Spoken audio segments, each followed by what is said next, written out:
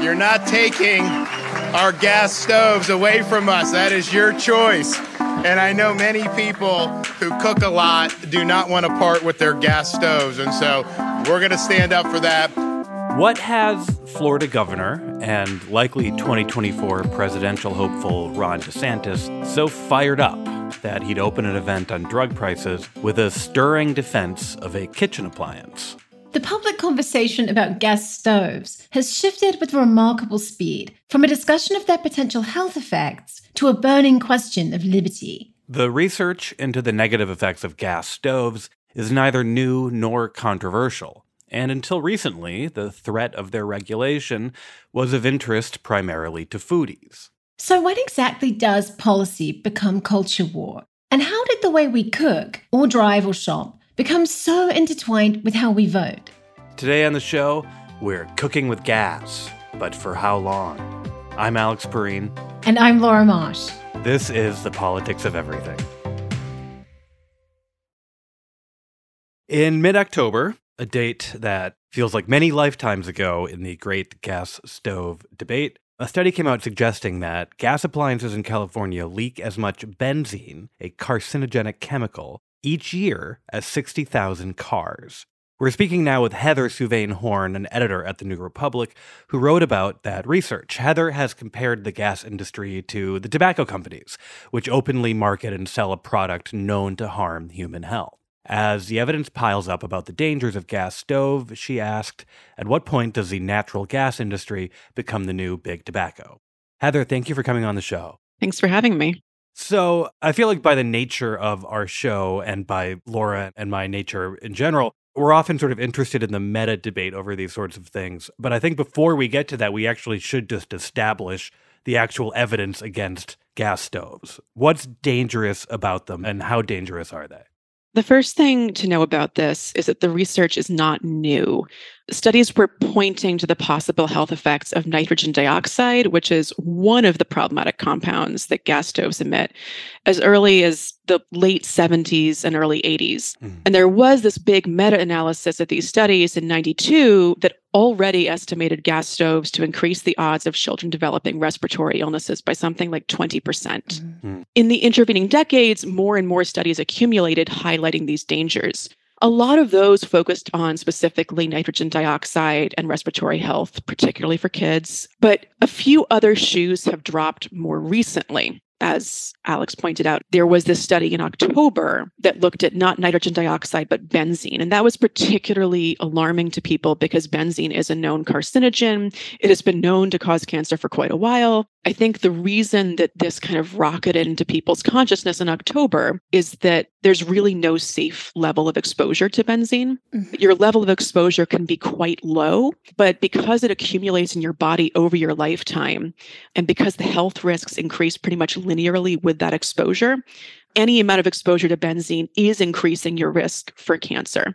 So one thing that sort of kicked off this entire debate were comments from Richard Trumka Jr., who was the commissioner of the Consumer Product Safety Commission. He said that they were looking into regulating or even banning gas stoves. Funnily enough, we just talked about the CPSC in our last episode, which was about e-bike battery fires. And we sort of learned that as a regulatory body, they don't really have much teeth. So that prospect seems, pretty far off. In the meantime, what's actually being done or what's being proposed to regulate gas stoves right now? Certainly, a lot of municipalities are considering and have, in fact, banned new gas hookups and new construction. That isn't hugely helpful to people in existing buildings, particularly to renters. There are a couple of other steps that regulators could take. One is to require the industry to include warnings about the risks in their marketing materials. That would undoubtedly be very much opposed by the industry.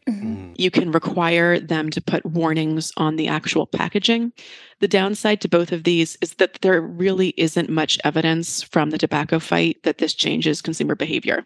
Another thing you could do is you could turn this into a tenants' rights issue. In other words, you could start establishing a legal foundation for if a tenant says, hey, I don't actually want to live in a place where I've got this appliance poisoning me day in, day out. The landlord does have to replace it. And you can also offer, money that basically helps landlords make those replacements. it seems like some of the action that's actually happening on this is really happening at the city level and possibly the state level. Yeah, the banning new gas hookups is mostly happening at a city level. I think Maryland is about to open public comment on this issue. It's a good example of state level action. New York just announced regulations on this. I want to say even the same week as this whole fracas got started. Yeah, New York City has already banned gas hookups in new construction, but Governor of the state of New York, Governor Kathy Hochul, announced her intention to make that a statewide regulation. But I think it speaks to the poverty of our sort of political debate in this country that this has been framed in the culture war and on television as a negative, as a ban, as something that we are losing, something the government wants to take away.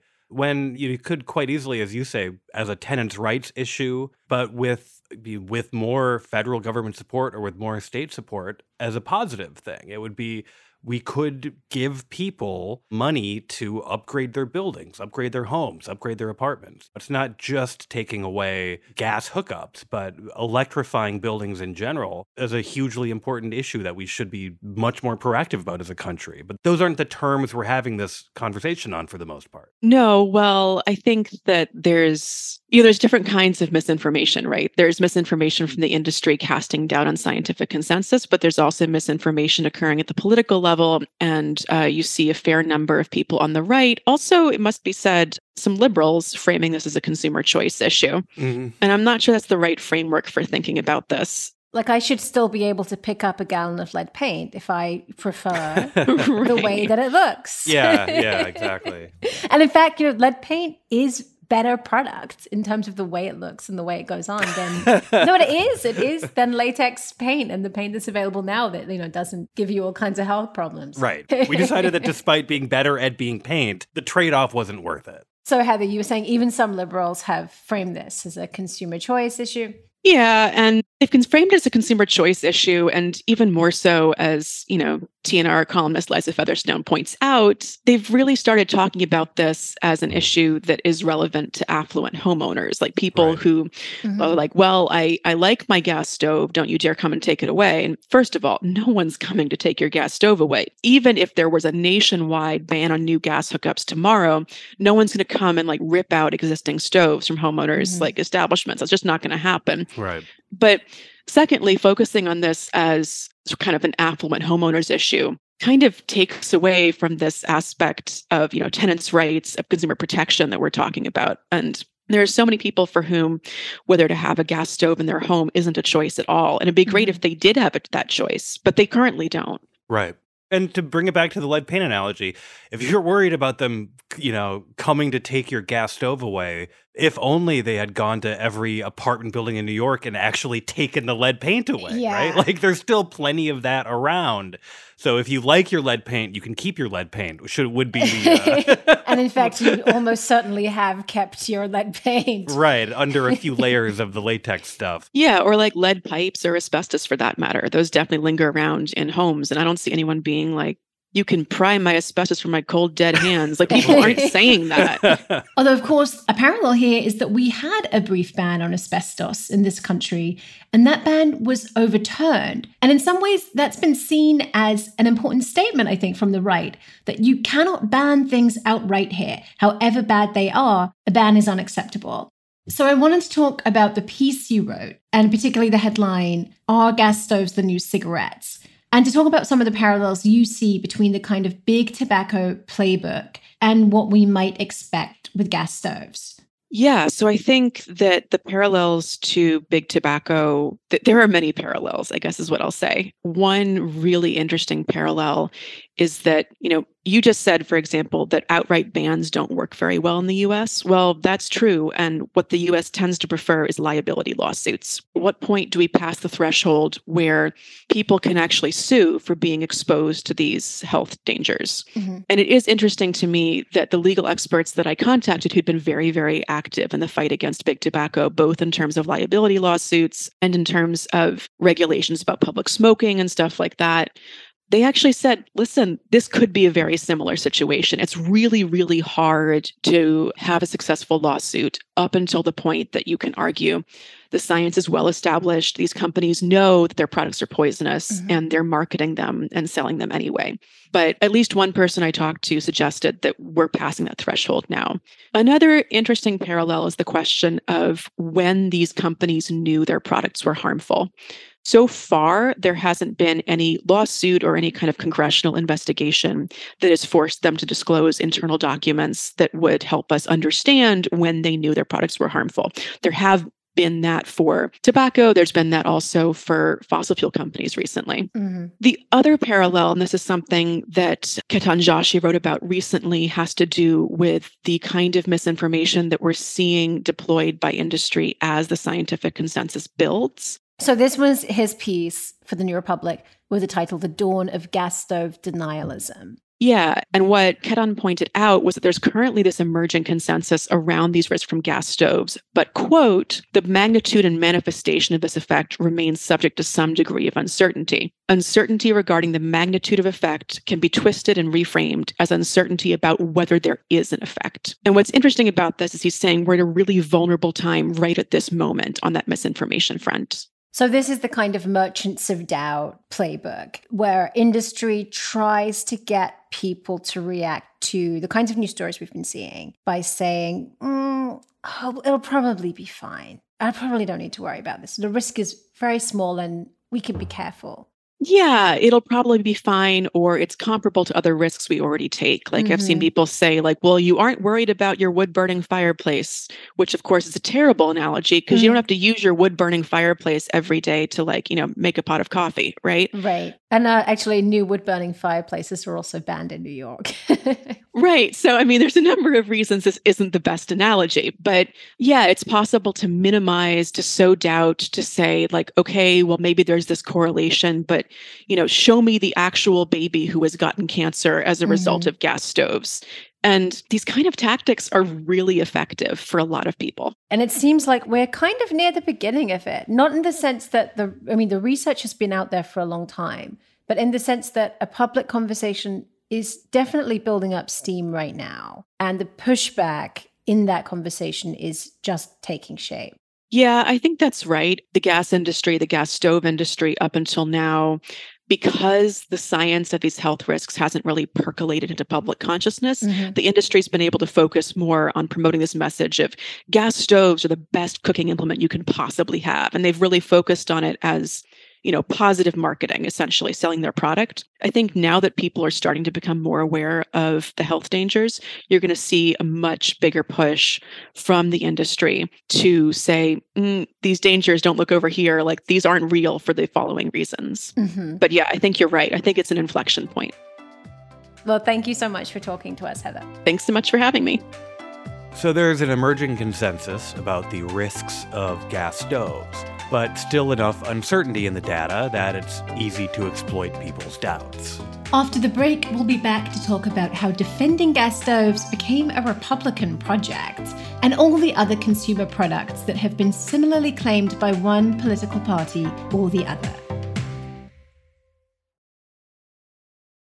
A curious feature of the recent discussion about gas stoves is the way it's divided people. The most prominent split isn't about culinary standards or health concerns, it seems. It's political party. Republican politicians have rushed in to defend the unparalleled experience of cooking with gas. Meanwhile, Democrats are more wary and in many cases favor a ban. This kind of divide over the products we use isn't new. Gas stoves are just the latest consumer good to get swept up in partisan politics. We've seen this with cars, with coffee, even pets. Mark Hetherington is a political scientist who has studied these divisions. He's the author with Jonathan Weiler of Prius or Pickup: How the Answer to Four Simple Questions Reveals America's Great Divide. Mark, thanks for coming on the show. Oh, it's my pleasure. Thanks for having me. So I wanted you to talk us through some of these partisan divides over everyday items. Which products have become labeled as liberal and which as conservative? Well, it's a nearly limitless array of things right now. It can be your liquor. It seems like liberals tend to like light-colored liquor, whereas conservatives tend to go for the dark stuff. Gin versus bourbon, vodka versus rum, or something along those lines. Beer, the lighter the better as far as the political right is concerned. If you like the big hoppy IPAs from strange startup companies that you've never heard of, that's the purview of Democrats. If it's food, Democrats are much bigger on vegetables, conservatives much more into meat and potatoes. Of course, the classic, we have cars, bigger cars, wrapping you in a lot of steel that'll keep you safe versus smaller cars that are focused more on things like protecting the environment and stuff like that. On the one hand, this divide doesn't seem to have existed to such a strong degree in the past, but it does seem like there are some antecedents for it. We thought, for example, liberals and people on the left were maybe more likely to boycott products in the past, and then there would be sort of the divide over foreign versus domestic automobiles in the 70s and 80s and things like that. Yeah. Is this a recent phenomenon, or is it inherent to American consumption? Well, it's a recent phenomenon, even in America, and I think there are a couple of important things at play here. One of them is the fact that we simply have a lot of choices now. So, I'm in my mid-50s. There were no Mexican restaurants in central Pennsylvania where I grew up. There were chain restaurants, and that's what everybody went to. Part of this story is just simply that there are more choices. But the political part of it is different because it is the thing that has really evolved.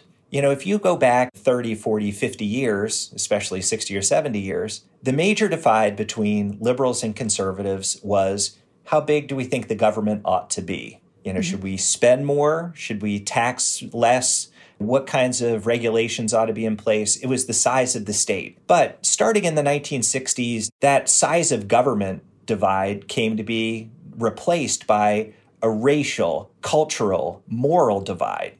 So it's really with the advent of culture wars, essentially, that you get this intense partisanship in kind of seemingly unrelated areas of life. Exactly. So it's the rise of the culture war that provides this new line in politics that makes these consumer choices relevant. They wouldn't have been relevant before because we would have been divided in a different way. But now that conservatives are about maintaining traditions, whether it's racial or moral or whatever, those hierarchies, then they're going to be the types of people who are interested in the tried and true products, the traditional ones. If liberalism is about challenging those things, then they're going to be about the cutting edge, edgy things. So something we've been puzzling over is how gas stoves got swept into this discourse, because it seems like the kind of obvious things to be divided over are the more obvious cultural signifiers that we as individuals use to kind of tell other people what kind of person we are.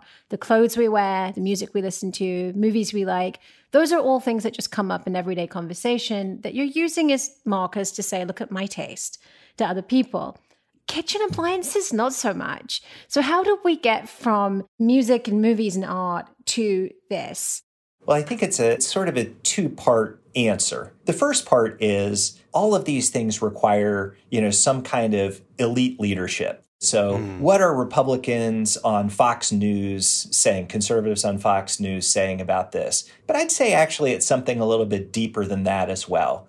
It's funny, if it wasn't gas stoves versus the liberal elite trying to change this stuff, I bet you conservatives would be more likely to use electric than gas, frankly. Oh, yeah, absolutely, I have no doubt about that. Right, because gas stoves are associated really with this foodie culture that's exactly about going to fancy restaurants, and cooking with gas is superior to electric. Completely. And, I bet you if you ask the follow-up question, to people who are upset about or embracing whether gas stoves ought to be regulated in some way, the opponents of regulation of gas stoves would mostly have electric stoves. So it's symbolic. It's not necessarily even about the choices that they're making. It's that, these know-it-all elites are trying to change the way that we've done things for generations. And there's a problem with that. So again, but it's all about how it's been in the past. We're facing this changing world, and some people are comfortable with that. They're on the political left. They'll be like, okay,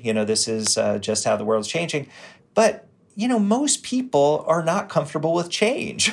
Change tends to cause anxiety for people. And anxiety is an aversive reaction to, some sort of stimulus.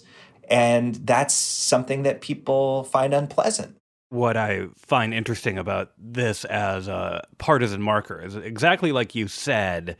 A year ago, you would not have said gas stoves are associated with conservatism. What is striking is that these things can be so quickly dragooned into defense of tradition, even when the sort of tradition, quote unquote, being defended was sort of sanctified last week. It was not an essential part of American identity up until a few weeks ago to be cooking with gas. Exactly. It'll be interesting to track the sales numbers for gas stoves over the next couple of years. I say that, pretty much jokingly. But at the same time, certain products are, deeply associated with certain political sides. And as such, it, takes on a life of its own.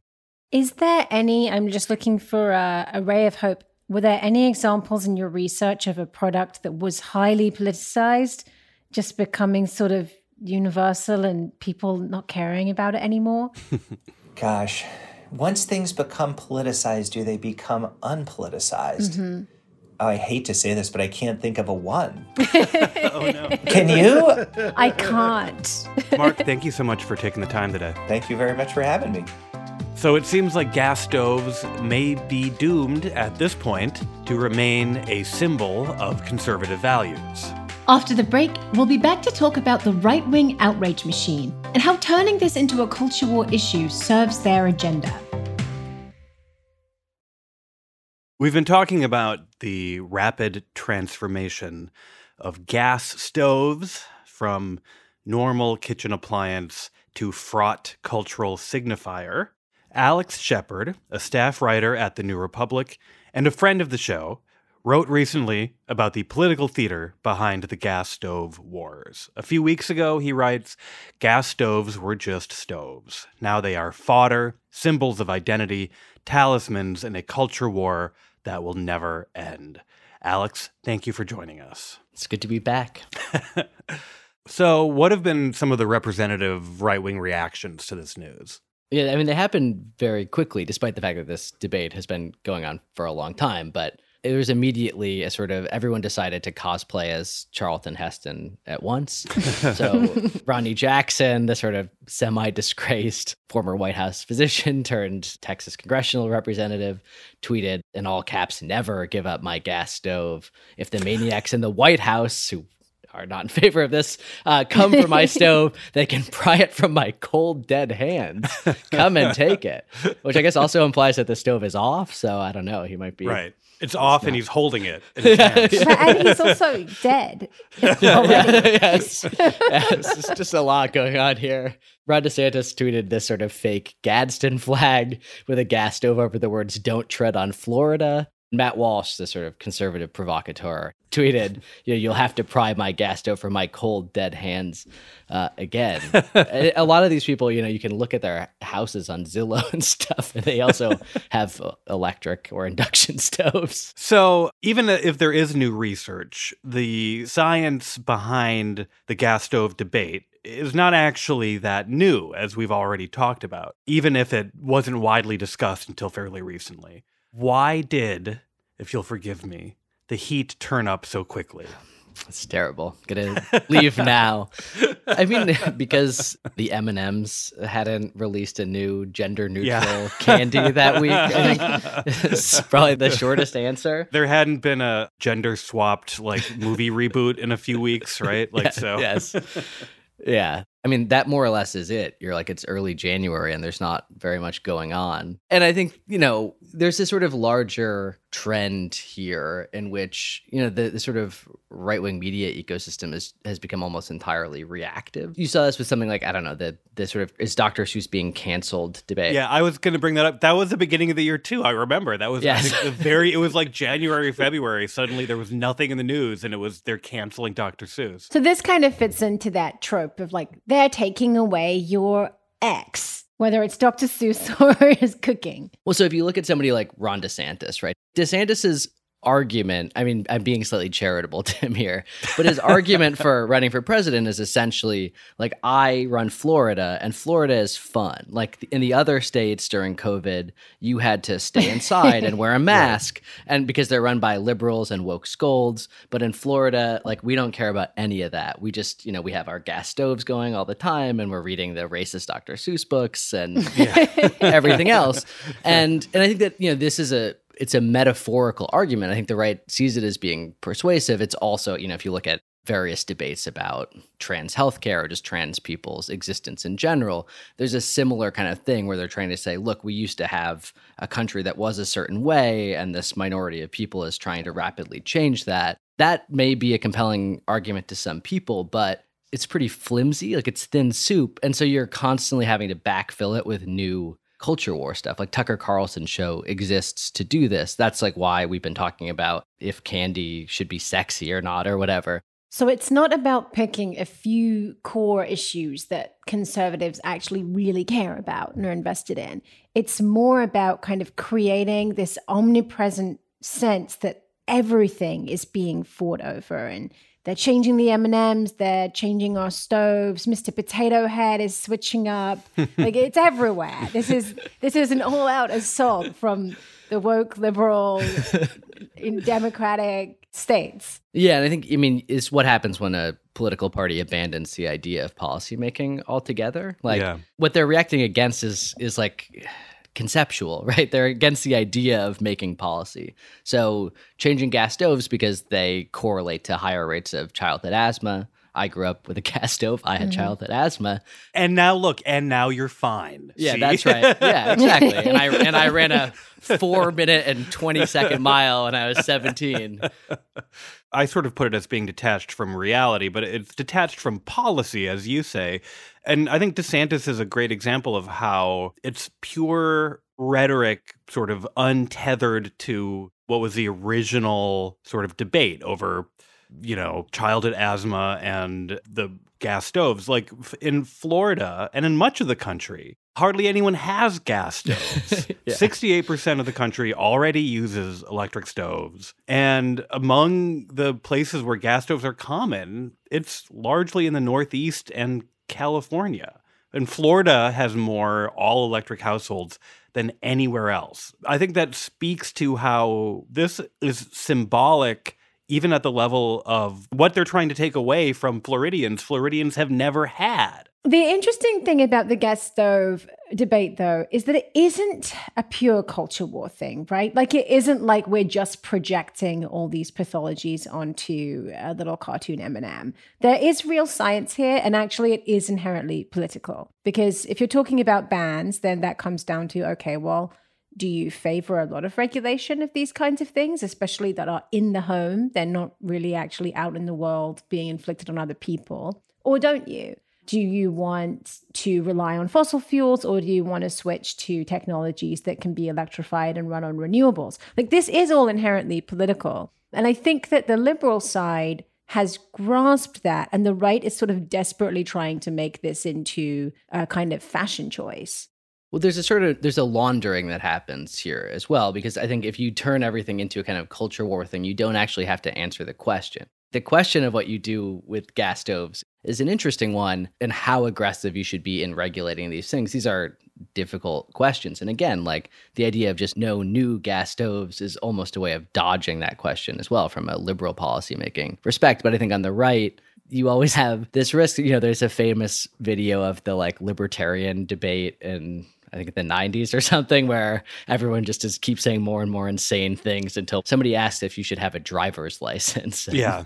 One guy says, pretty sure they're going to be making me have a license to use my own damn toaster or something, which is kind of what we're talking about here. Yeah, right. Gary Johnson is booed for saying that driver's license should exist. But I think that in this instance, you don't have to say, we should just let anything go. You can just say, well, the left has lost their mind. They want to take away your stove. I think laundering is a good sort of point to bring up, because I think a lot of the press treats this stuff as grassroots and organic, but to bring it back to a really old example, I think about Richard Berman, the longtime PR and lobbying guru for a lot of corporations who operates these sort of consumer front groups. And back in the early 2000s, there would be these studies that would come out being like, oh, sugary soda is bad for your health.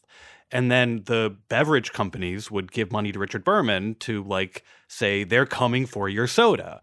And then op-eds would be written in the Wall Street Journal that would be like, nanny state liberals want to take away your sugary soda. Like this is a playbook that turns policy into culture war, but it does so, I think, not always, but often to sort of disguise the actual policy debate, to distract from the actual policy debate. And in the case of gas stoves, they want us to talk about it as frivolous and silly, but we're talking about fossil fuel companies. That's the institution that benefits from treating this as a culture war issue and not an issue of environmental and public safety regulation. And I think that that's the thing that, again, is always disguised in these debates is that who benefits, right? Yeah. And I think that they're either, you have a mix of them, right? Like, I think this is the case with a lot of the cancel culture stuff. It's just become this kind of useful, kind of shiny object for the right to throw around. But like, the policymaking apparatus, despite all of the various public-facing changes that have happened within the Republican Party over the last 7 years or so, is still basically the same, right? It's the same pro-fossil fuel, like anti-regulation. Well, I think it's notable, if you want to talk about the gulf between sort of conservative rhetoric and Republican action, that, we talk about, obviously, we're consumed with debate about wokeness and gas stoves, Mr. Potato Head, Dr. Seuss, these culture war things. And then, when Republicans take the House, like one of the first things they do is like, we're going to have a vote on a flat tax. It's like, that's just what it all comes back to. Like every time it always comes back to these hugely, hugely unpopular, but traditionally conservative economic policies that at this point, it all just seems like an entire industry is designed to distract from.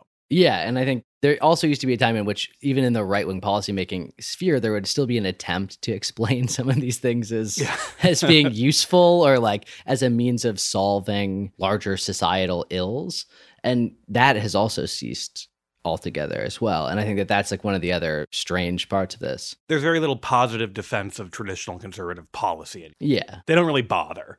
Yeah. Because again, they're like, well, we don't know how to govern at all. Like, but they've gotten really good at talking about candy and stoves and all these other things. Right. The things that really matter. Yes. All right, Alex, as always, thank you for talking to us today. Thanks for having me and my gas stove.